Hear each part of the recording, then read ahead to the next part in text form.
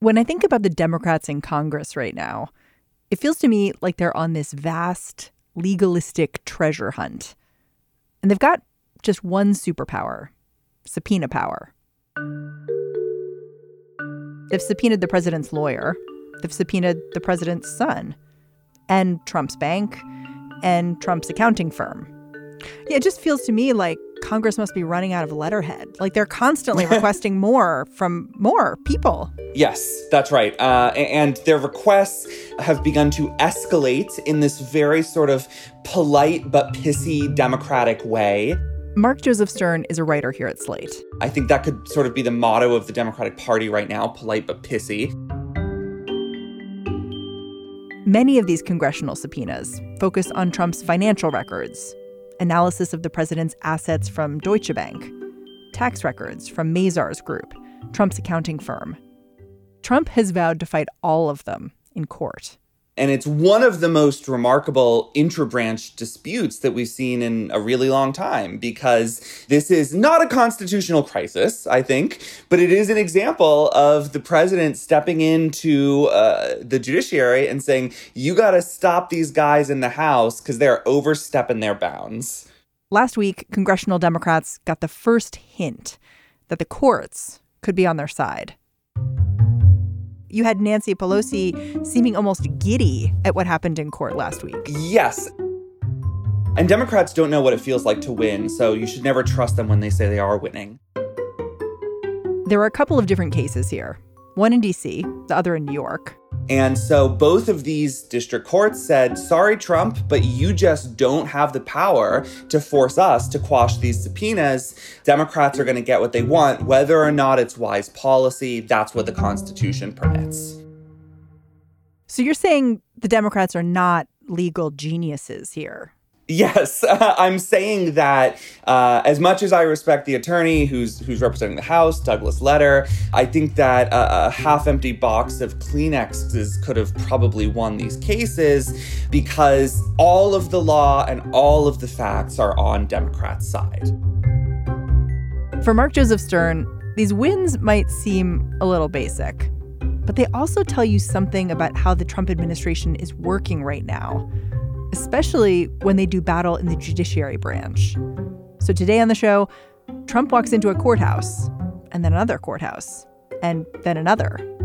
How are judges pushing back on the Trump administration and Trump himself? I'm Mary Harris. You're listening to What Next? Stick with us.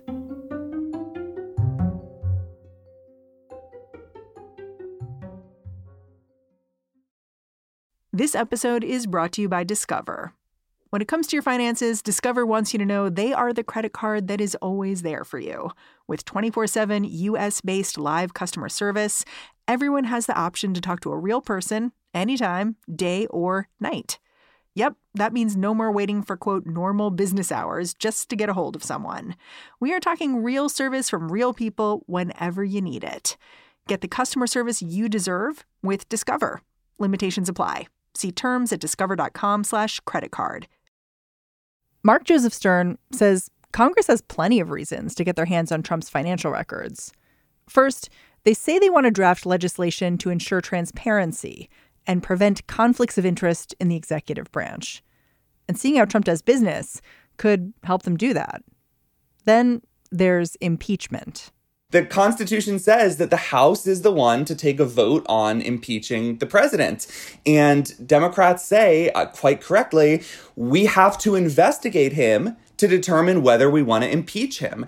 That is an enumerated responsibility of the House.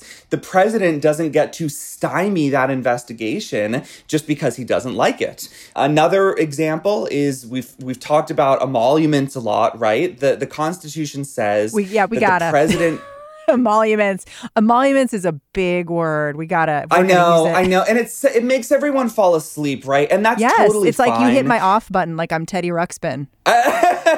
Emoluments just means gifts. It's what people in the 18th century said instead of gifts for some reason we can never understand.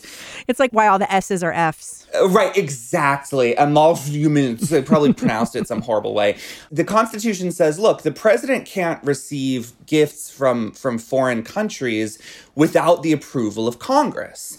And what Democrats say, again, I think it makes sense, is we have to know if Trump is receiving gifts from foreign countries in order to grant or withhold our consent. That's what the Constitution lets them do. And so in both of these cases, the judges said, look, we're not going to pass judgment on the wisdom of this investigation. All we're going to say is that the House has a lot of power under the Constitution. Believe it or not, Congress is supposed to be as powerful as the president. It's a co-equal branch, and it's just not our job to step in and invalidate these subpoenas. If the House says they're necessary, they've given good reasons why they think they're necessary, we're going to honor them and treat them as legitimate.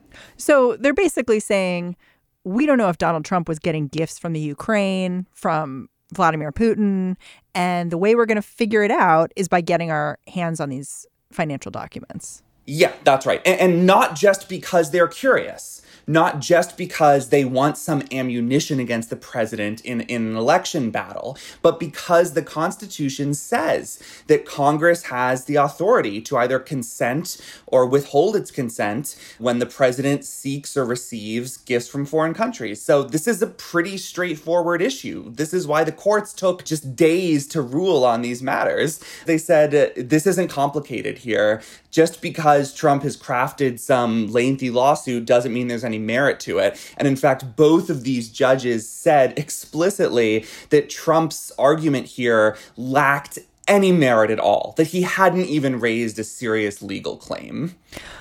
So assuming the Democrats keep winning here and they get the ruling they want, which is you can have access to these documents, when are they going to be looking at these things?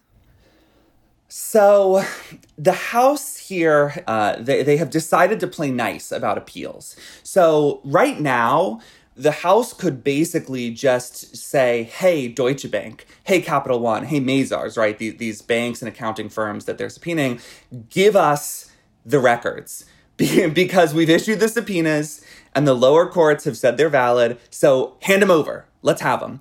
But instead of playing that kind of hardball, the House is letting the Trump administration appeal to two different appellate courts, one in D.C., one in New York, and saying we're not going to force these banks' hands while you're appealing. So instead of seizing on this window that they have, they are letting Trump move up the chain, and in the meantime, letting these financial records remain concealed. So it's gonna be a little while because we know that the DC case isn't gonna be heard by the appeals court until July. Even if the court rules really quickly, that means that the House isn't going to see this stuff until probably late July, maybe even August. Who knows how much longer it'll take for them to turn over what they think is appropriate to the public. So this isn't immediate anymore. It could have been. The House could have marched into Deutsche Bank, metaphorically, and said, fork them over. But instead, it's kind of playing nice, and I'm not sure exactly why, but that's the strategy right now. Yeah, I'm trying to think about it. Like, why would this make sense? I mean, you get the sort of pat on the head of we're nice people, which seems to be something the congressional Dems are going for. But I guess you also could end up with an election surprise for 2020, which might be convenient. Or a third possibility is that the Dems are trying to make it easy for John Roberts to vote the right way if and when this comes to the Supreme Court. If the DC Circuit issues a really firm ruling, and then the Second Circuit also issues a really firm ruling, and then Trump still appeals to the Supreme Court, Roberts isn't going to see these cases as a kind of like fly-by-night effort to sneak into the bank and steal these records like a freaking cat burglar. He's hopefully going to see this as an issue that has been thoroughly and carefully adjudicated, and that the Supreme Court just doesn't have any duty to weigh in and stop the process. So if you look too petty, Roberts may step in, and then that opens up a conversation at a very conservative Supreme Court that maybe the House doesn't want to have. Yes, that's exactly right. The House does not want to have these cases suddenly reach SCOTUS with just two district courts rulings, nothing from the appeals courts on the merits. They want this to be adjudicated. They want to give Roberts a full record, show that there's been a full briefing, and say, look, we did everything we were supposed to do. We were really, really nice. So maybe you'll play nice with us. It is interesting. You talk about how they're hoping to get these strong rulings, this very strong foundation of judges ruling against Trump in these cases. And I was struck by what the judges said in these initial rulings, because they're saying, yeah, this might hurt you, Trump, but that kind of doesn't matter. I wonder if you can talk a little bit about what the judges said and how that sort of lays a foundation for how these cases might play out.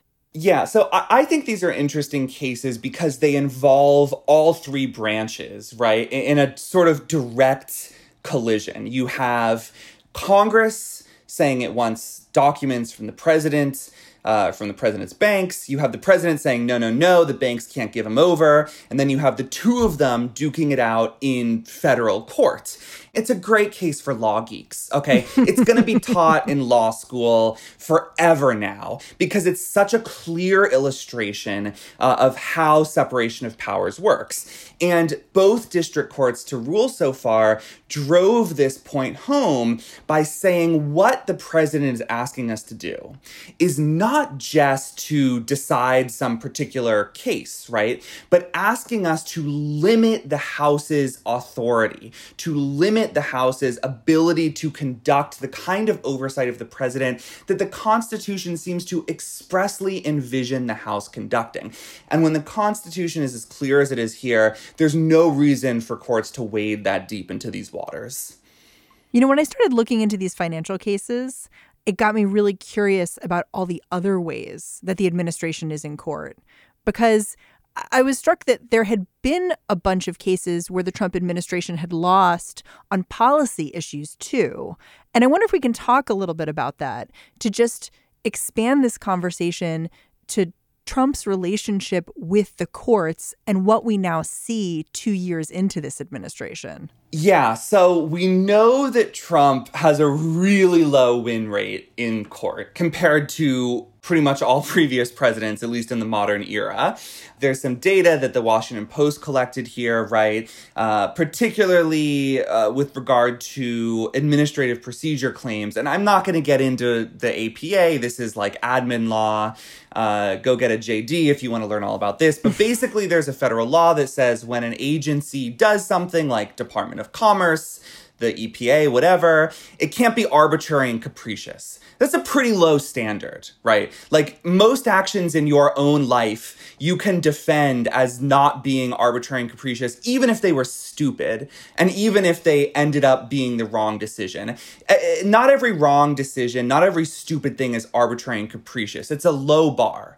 And so most presidents have not run into the arbitrary and capricious hurdle very much. The rate for previous presidents, the Washington Post said, is about 70%, right? Obama won most of these cases because you can usually figure out a reason why some agency action isn't arbitrary or capricious.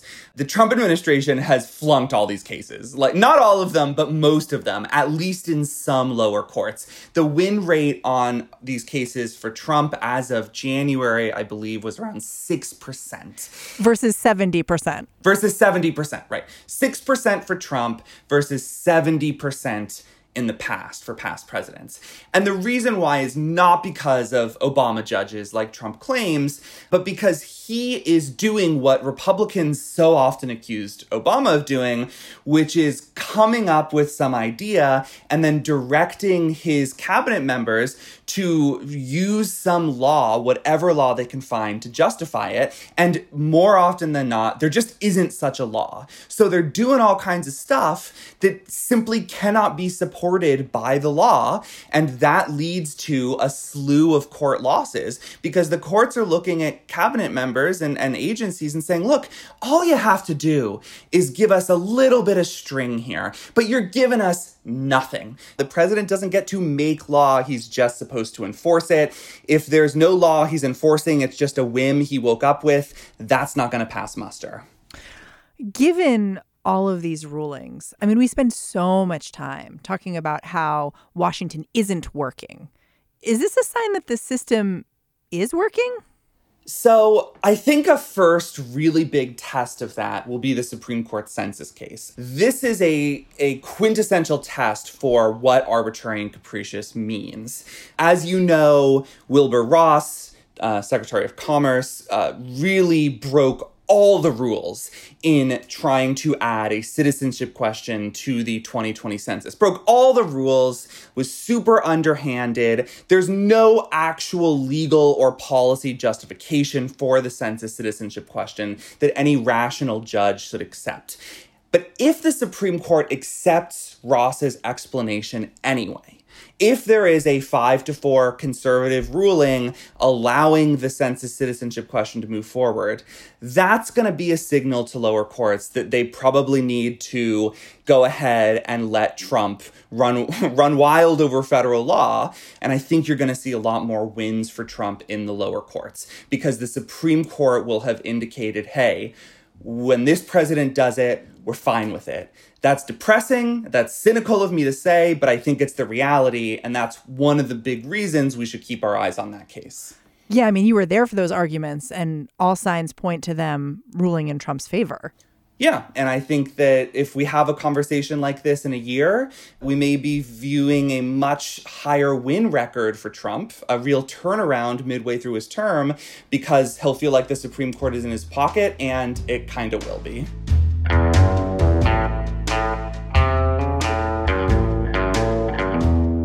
Mark Joseph Stern, thank you so much. Thanks so much for having me on. Mark Joseph Stern covers the courts and the law for Slate. All right, that's the show. What Next is hosted by me, Mary Harris, and produced by Mary Wilson, Jason DeLeon, and Ethan Brooks. Be a mensch. Go to Apple Podcasts, find us. If you haven't subscribed, do it. But more importantly, leave us a rating and a review. It helps people find us. Thanks so much for listening. Talk to you tomorrow.